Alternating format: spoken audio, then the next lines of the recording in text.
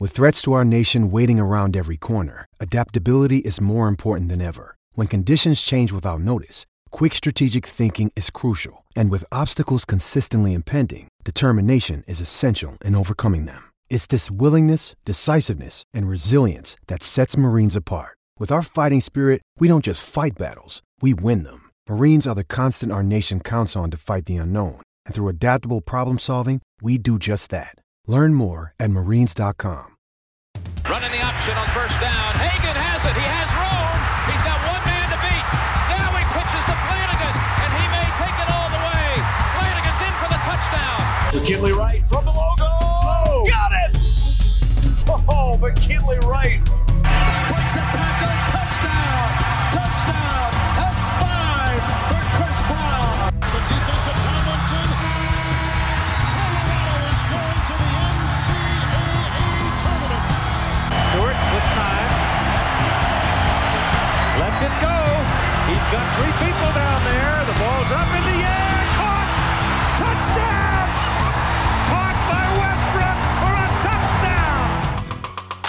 I think they like my Colorado swag, 'cause when I'm in that flag, I don't really know just how to act. And when I'm in that goal, you know I'm acting bad.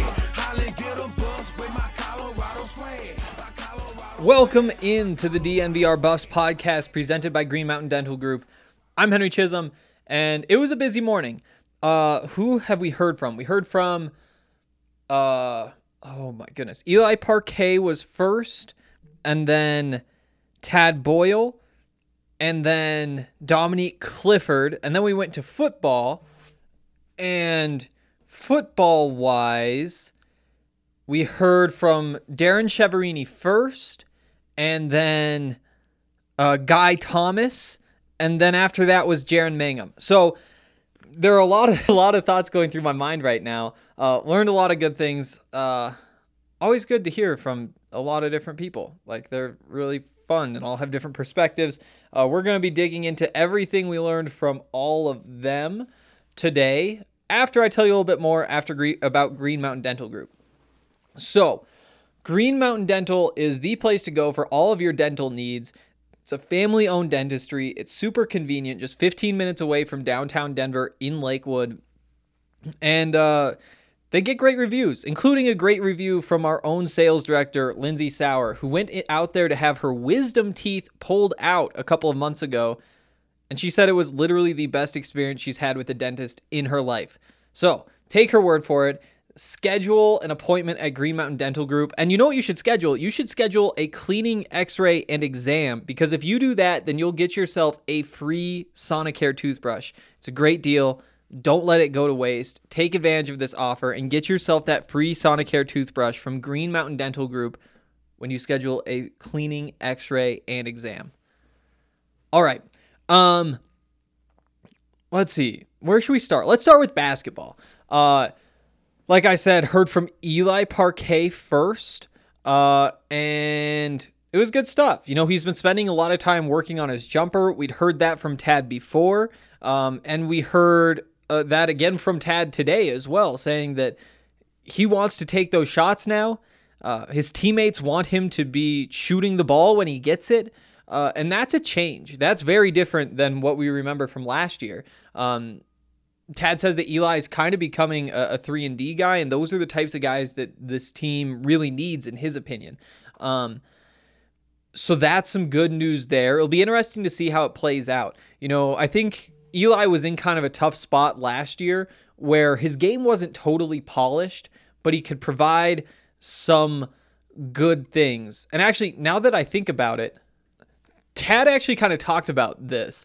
Like, here's what he said. He said that there are a bunch of guys on the team who are plus-minus players, or plus-minus guys is I think what he said.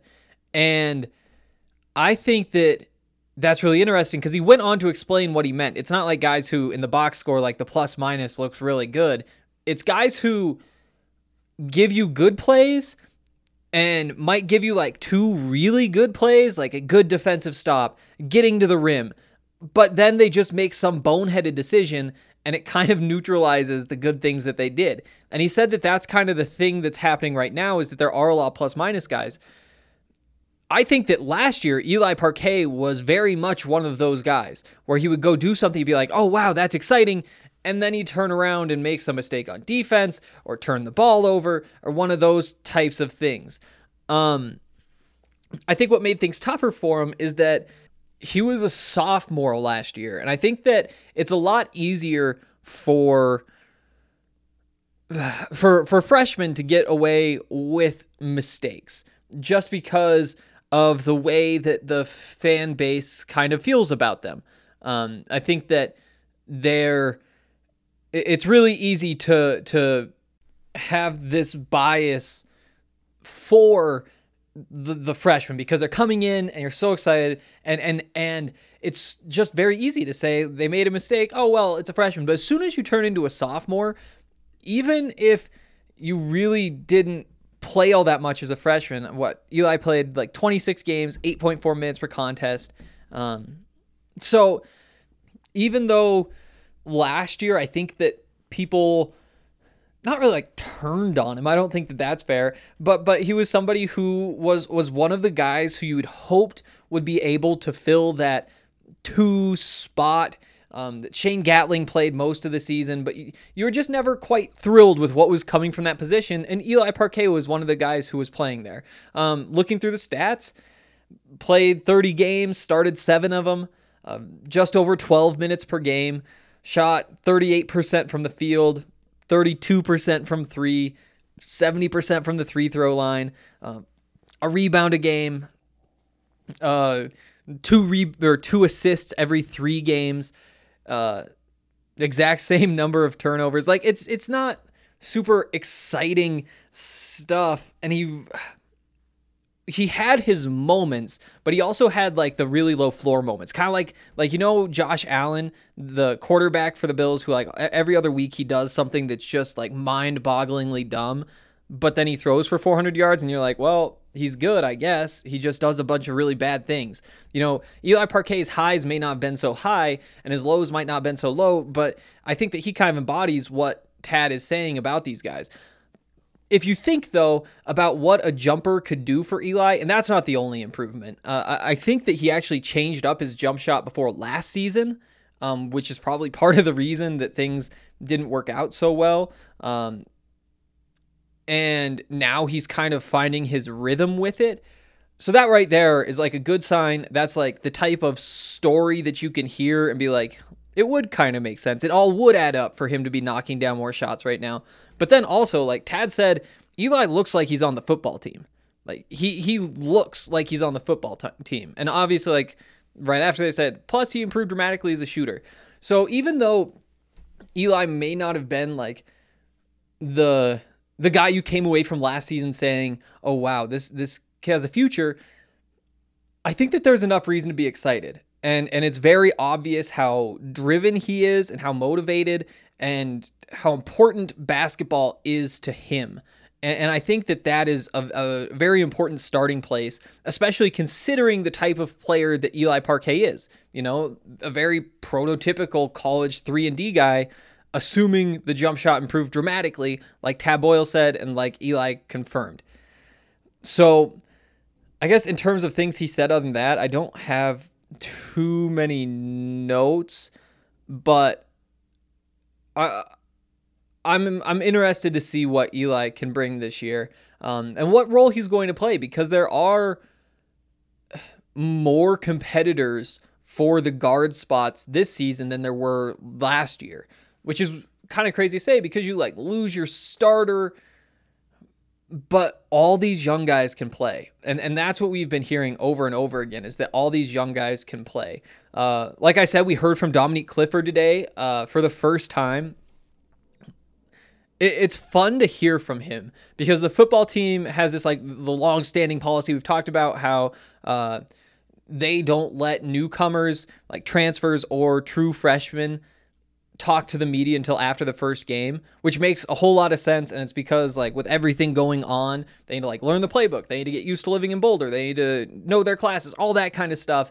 They don't have time for like the type of media training that CU likes to give them so that they don't say something dumb or get nervous or like get stressed out, any of that kind of stuff. It's just easier to take that off their plate at least until they get on the field, and then it's kind of open season from there.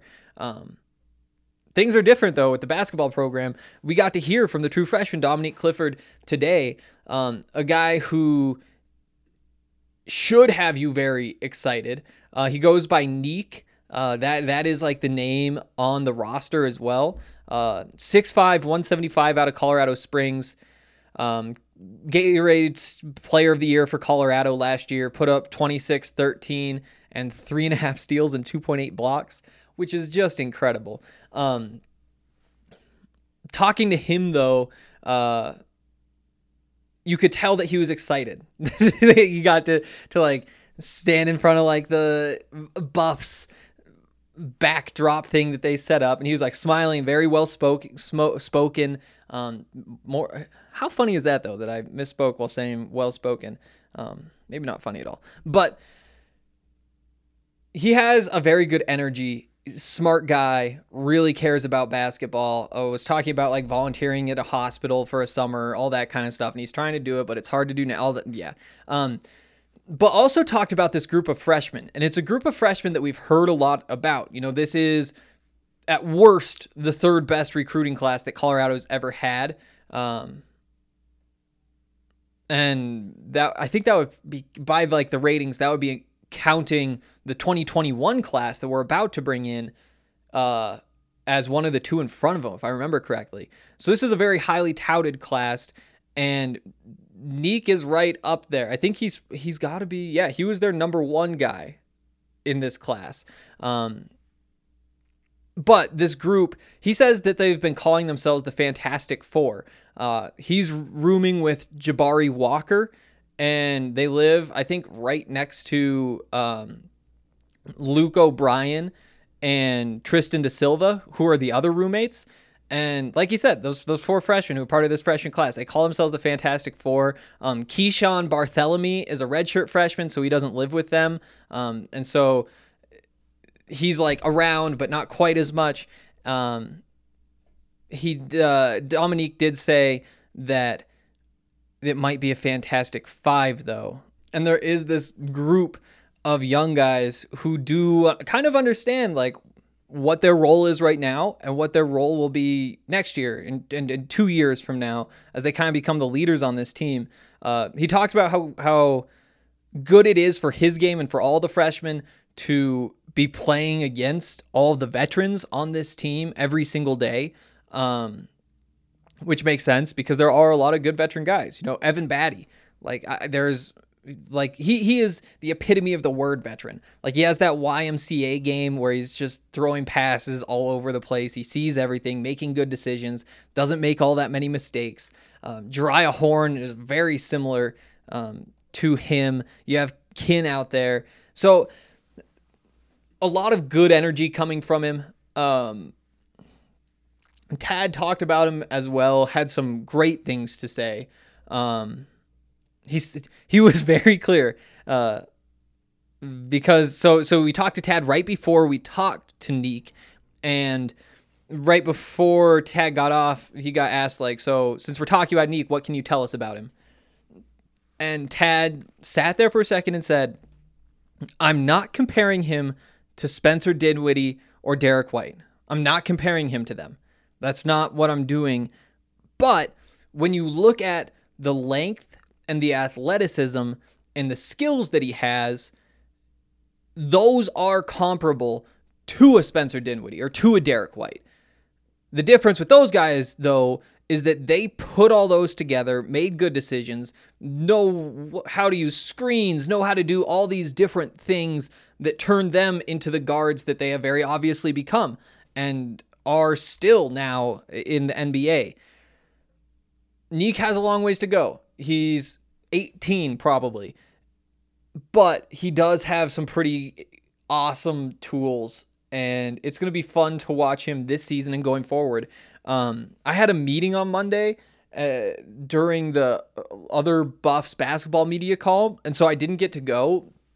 But in that call, Tad Boyle said that this year's duo in the backcourt of McKinley Wright IV and Keyshawn Barthélemy is the best that he's coached as the Buffs.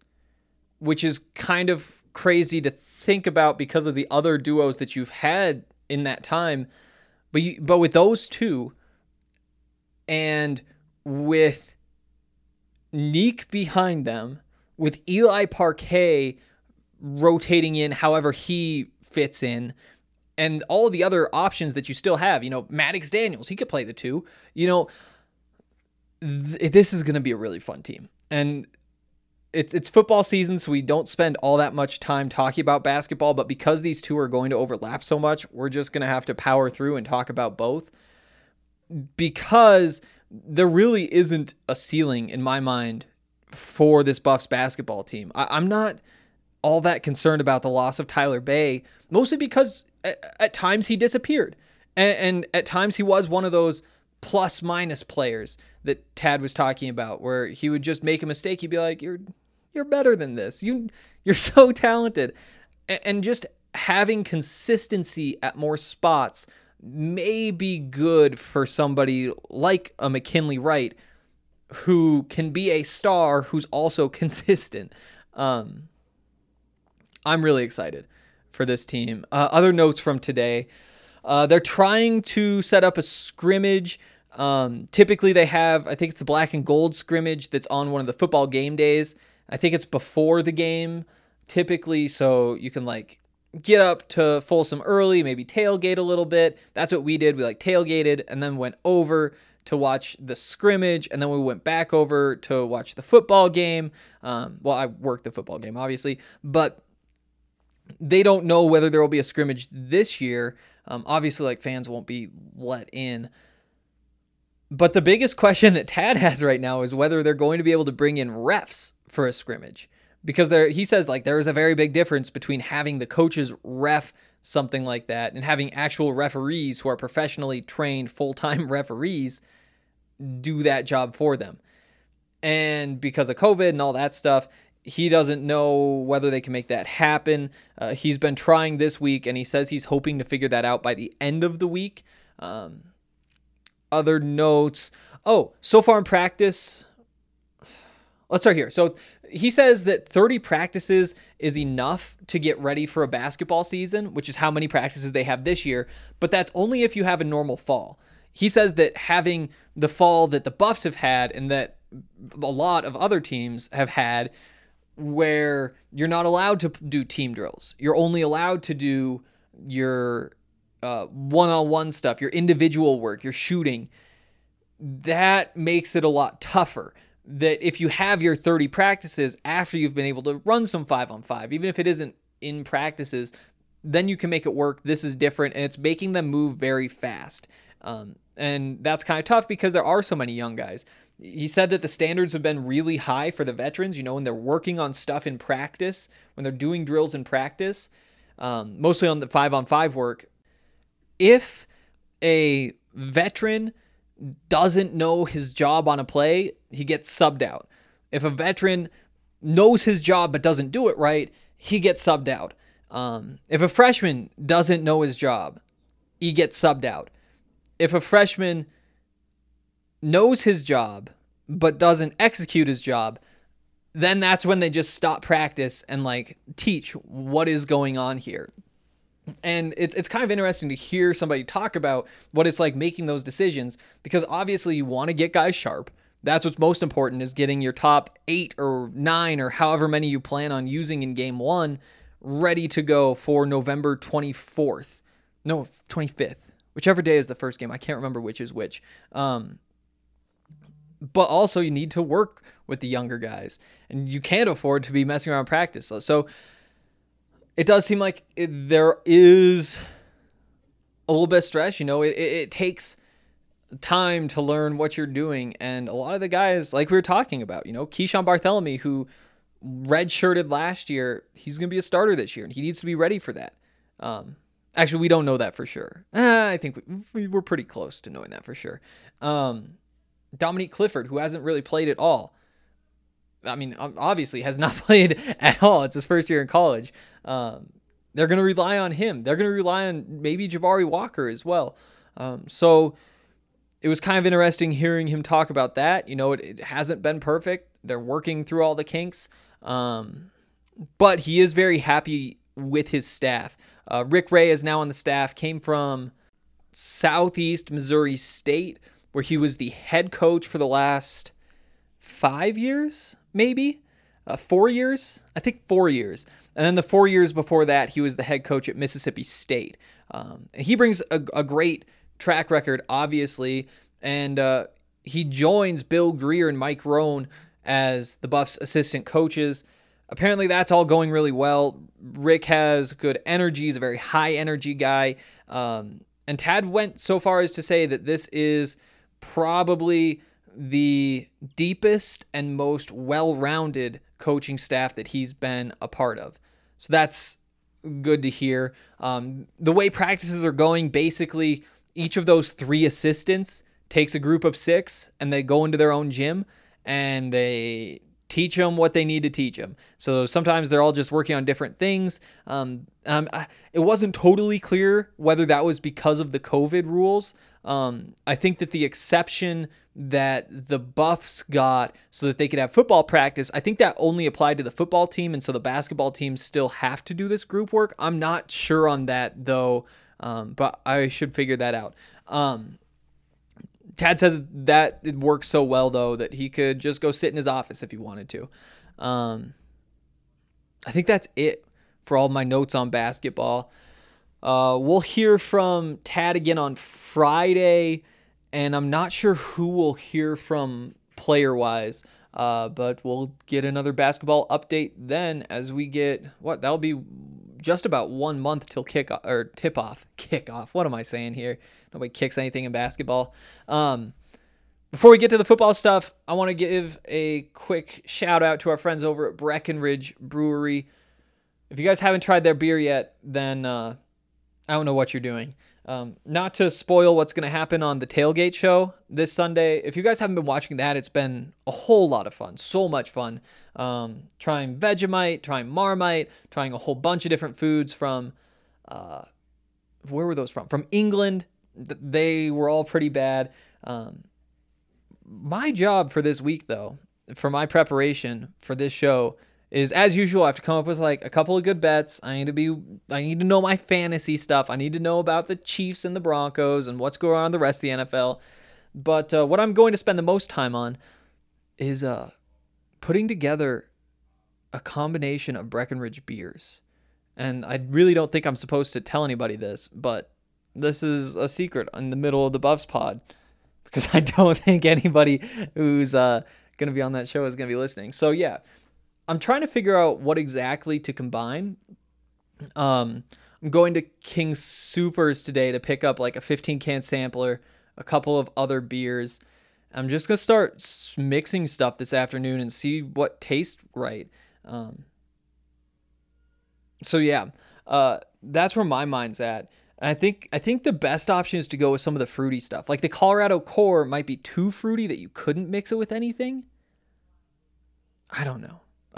If you guys have any recommendations for that, though, let me know. But yeah, Breckenridge beers, all of them so good that you can ruin them by mixing them together and still maybe make something good. And check them out if you haven't yet. The Strawberry Sky is my favorite. It's a lot of people's favorites. Just like a nice little hint of strawberry. Like if somebody gave it to you and was like, this is Strawberry Sky, then you'd like drink it and be like, that's not Strawberry Sky. But then as soon as like the beer gets out of your mouth, you'd be like, oh wait, there is a little bit of strawberry. It is a very good beer. I can't recommend it enough. You can use the beer locator on the Breckenridge Brewery app to figure out what sort of, or where you can go to pick up whatever Breckenridge beer it is that you want to try. So do that. Also, WGT Golf is not only the most popular golf game in the world, it's also the official gaming partner of DNVR. It has become so popular that we have opened a third DNVR clubhouse, and each clubhouse holds 250 people. So, if you don't want to feel left out anymore, you can go download WGT and join the DNVR 3 clubhouse by going to dnvrgolf.com. We host weekly tournaments with awesome giveaways, so make sure you're signed up to win easy money and easy DNVR swag. WGT Golf is the most realistic free golf game, loved by more than 20 million players around the globe. Play WGT Golf from the comfort of your couch or anywhere on the go. You can play on your smartphone, on your iPad, on your desktop, like on just like your browser, you can play this game. It's so much fun. There's so many different game modes, from closest to the hole to stroke play to skins to just like a match play. There's so many options. There's even a Topgolf mode. If you don't want to actually go to Topgolf, you just want to sit on your couch and play Topgolf, well, boom, you can do it right there. And you can play with friends. Obviously, that's the whole point, is that you get on, join the DNVR3 Clubhouse so you can play in all of our tournaments and be competitive and play head-to-head with DNVR community members and also players from all over the world at courses like Pebble Beach, Bethpage Black, St. Andrews, Bandon Dunes, Wolf Creek. So many things that are so cool about this game. The real life brands have made all of their clubs, all of their apparel, all of their like balls and stuff for the game as well, like Titleist, Callaway, Ping, TaylorMade. So go to dnvrgolf.com and download WGT Golf today. Okay. Football. What did we learn?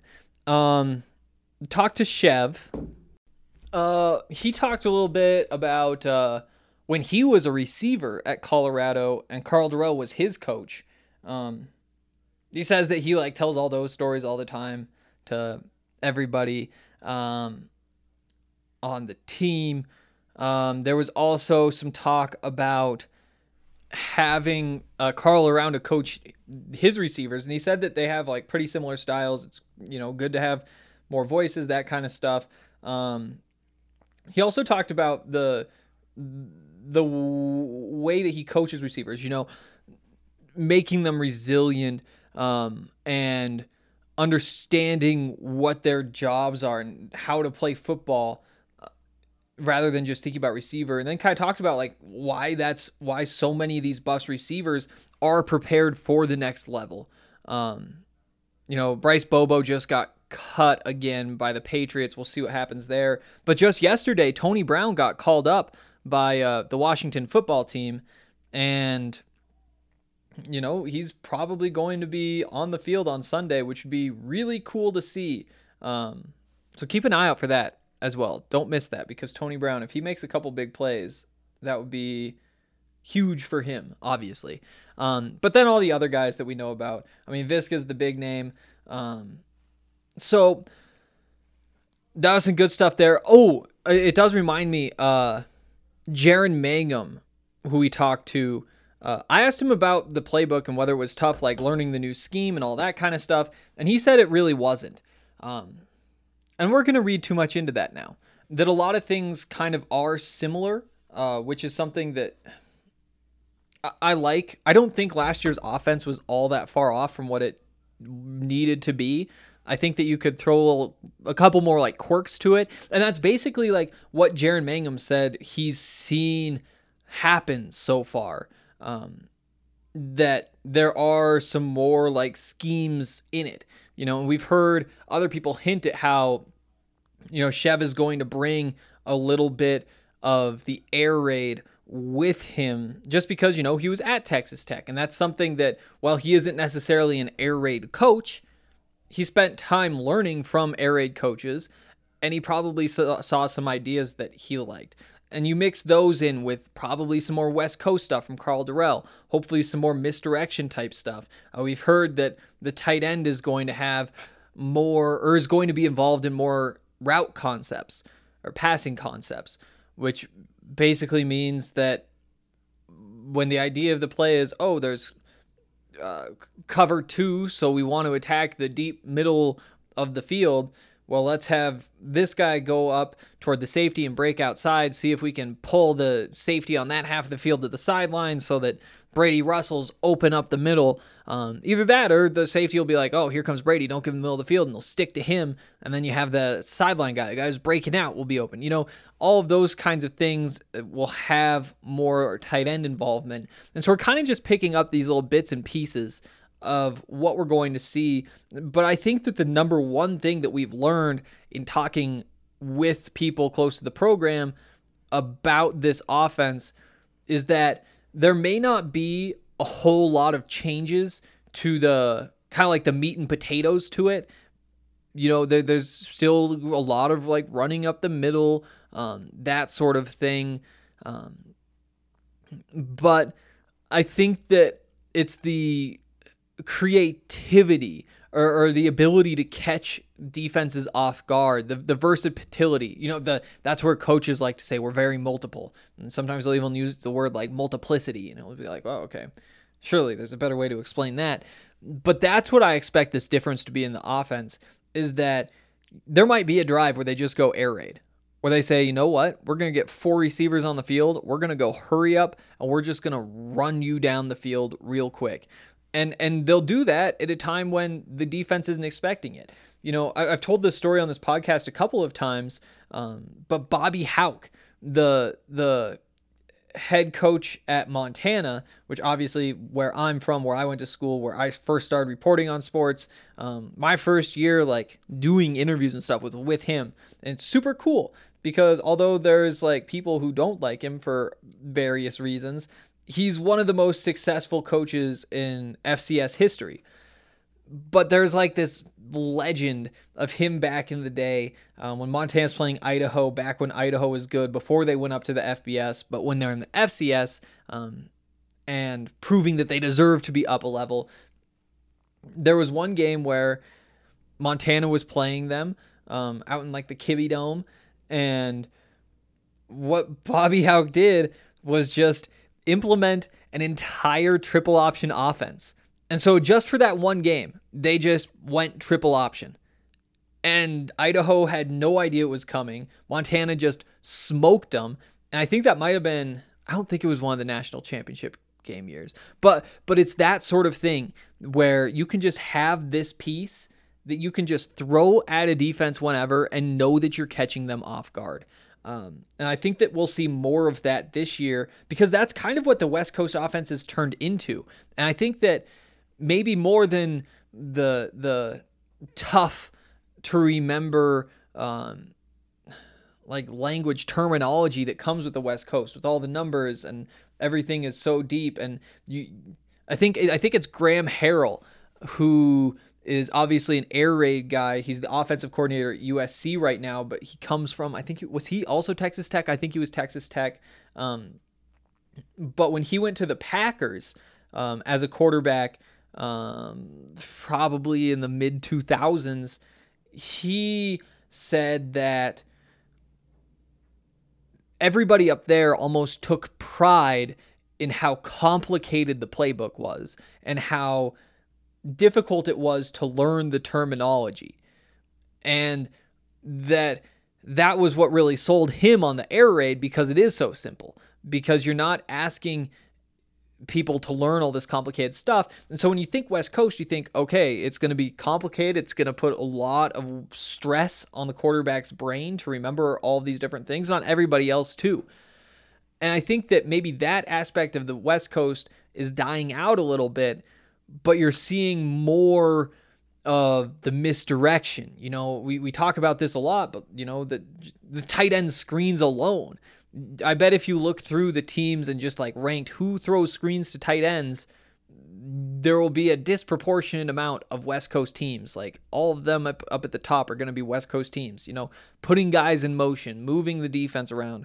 That is more how I see a West Coast offense than just like the simple basics that came from the 80s with the 49ers. And I think that that's what Karl Dorrell will likely bring more than anything else, are these sorts of misdirection type things. I don't know. This was a bit of a tangent, but just because we heard from Jaren Mangham say that there are more pieces and there are more schemes, it's just one more bit of evidence that kind of pushes you toward believing that that is what we're going to see from the Buffs offense this season.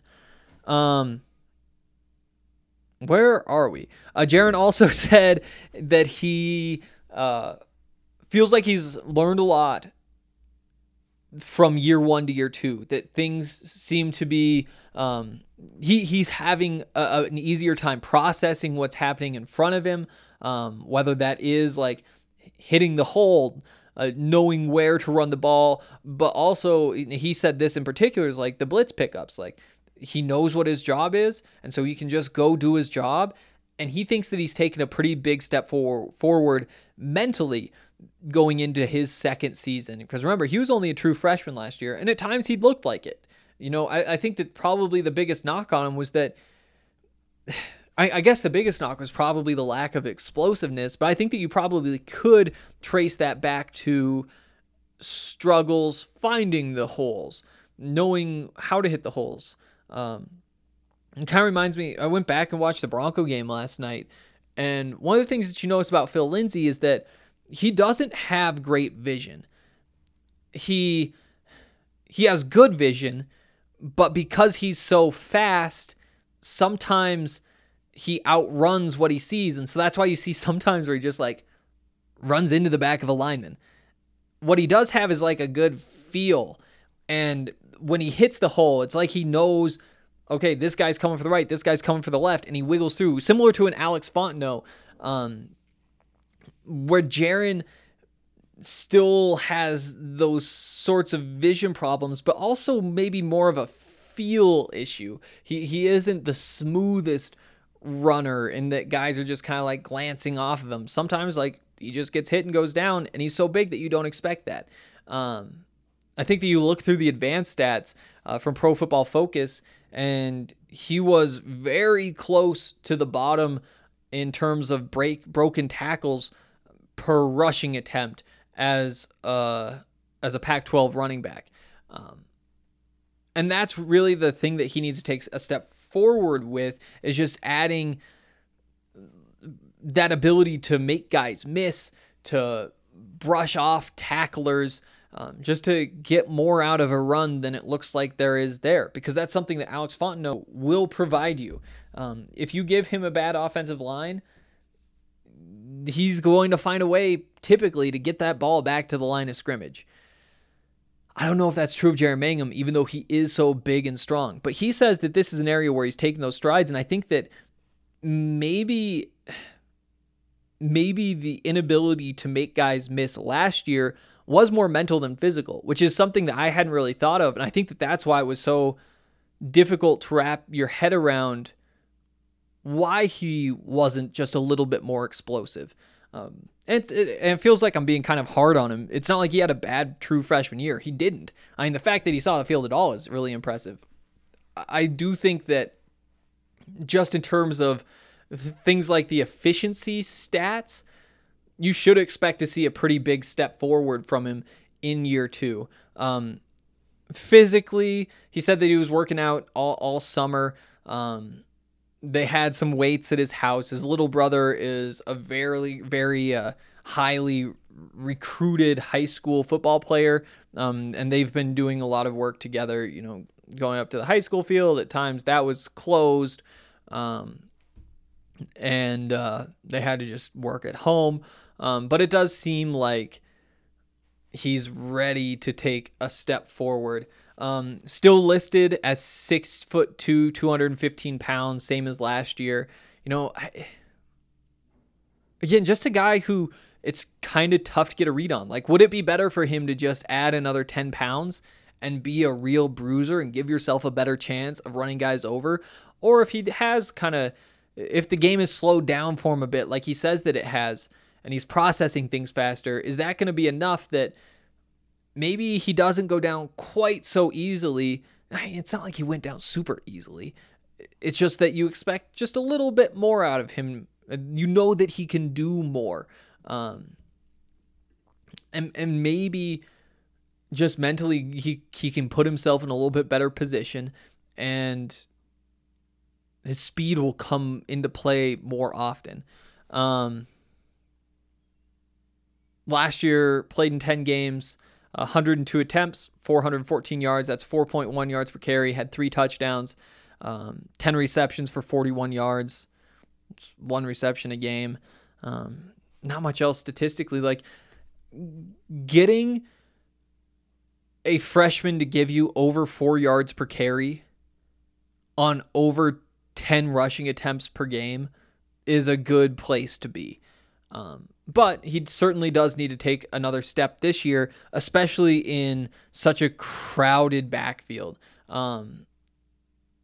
we've talked a lot about Jarek Broussard, Joe Davis. Those are two guys that Jaron brought up today. Really haven't heard all that much about Shaw Clayton, which is kind of a weird thing.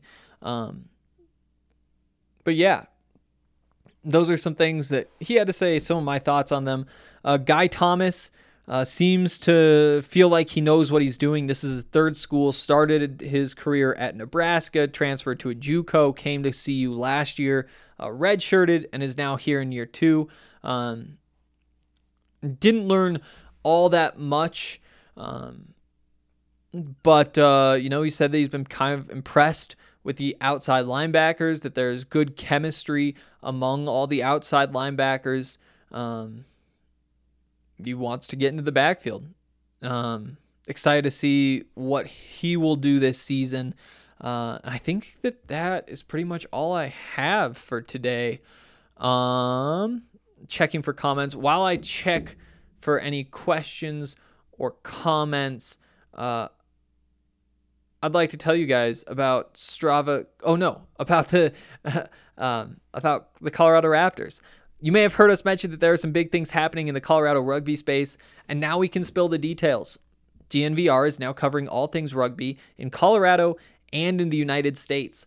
Reporter Colton Strickler is keeping you up to date on all things American rugby with the DNVR Rugby podcast, and you can find his written rugby content right on our site, just next to everything else, at thednvr.com. It was just announced that Infinity Park in Glendale will be the new official training center for the men's and women's USA Eagles 15s teams. That means that Colorado is the place to be for rugby in the United States, so make sure that you are keeping up to speed with us and with Colton on the DNVR Rugby podcast. Support the sport of rugby by following along with the latest news on Twitter at DNVR Rugby, and subscribe to the DNVR Rugby podcast as well. It's a great time to subscribe because Colton is doing basic 101 pods to break down the game for you, and they're incredible.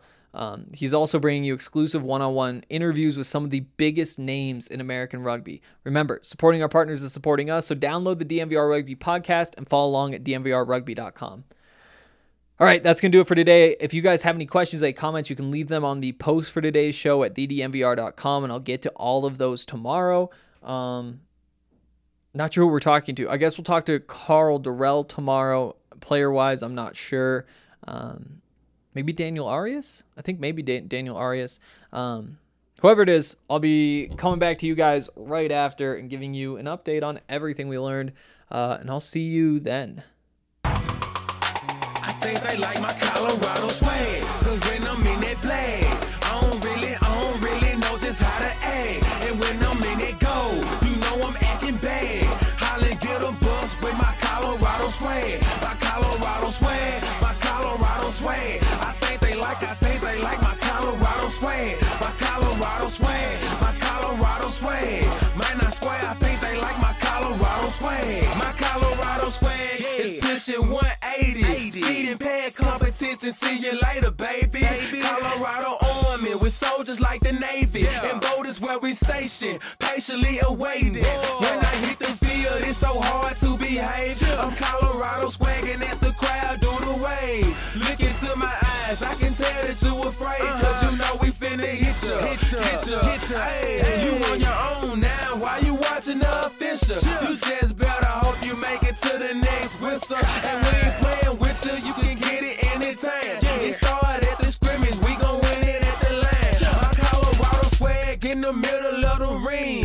Throwing blows, knocking down team after team. I think they like my Colorado swag, cause when I'm in that flag, I don't really know just how to act. And when I'm in that goal, you know I'm acting bad. Holla, get a bus with my Colorado swag. My Colorado swag, my Colorado swag. I think they like my Colorado swag. My Colorado swag, my Colorado swag.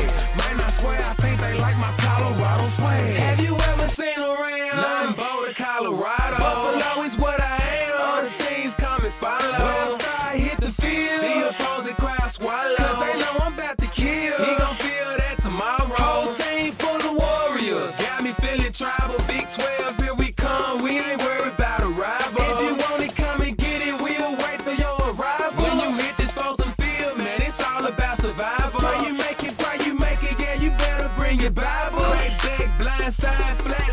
called revival. Get them thugs, mess them up, we say we got them. If we don't, then we'll get them when we see them, then we had them. Like my Colorado swag, cause when I'm in that flag, I don't really know just how to act. And when I'm in that gold, you know I'm acting bad. Holly get a bus with my Colorado swag. My Colorado swag, my Colorado swag. I think they like my Colorado swag. My Colorado swag, my Colorado swag. Man, I swear I think they like my Colorado swag. I think they like my Colorado swag. Cause when I'm in that flag, I don't really know just how to act. And when I'm in that gold, you know I'm acting bad. Holly get a bus with my Colorado swag. My Colorado swag, my Colorado swag. I think they like my Colorado swag. My Colorado swag, my Colorado swag. Man, I swear I think they like my Colorado swag.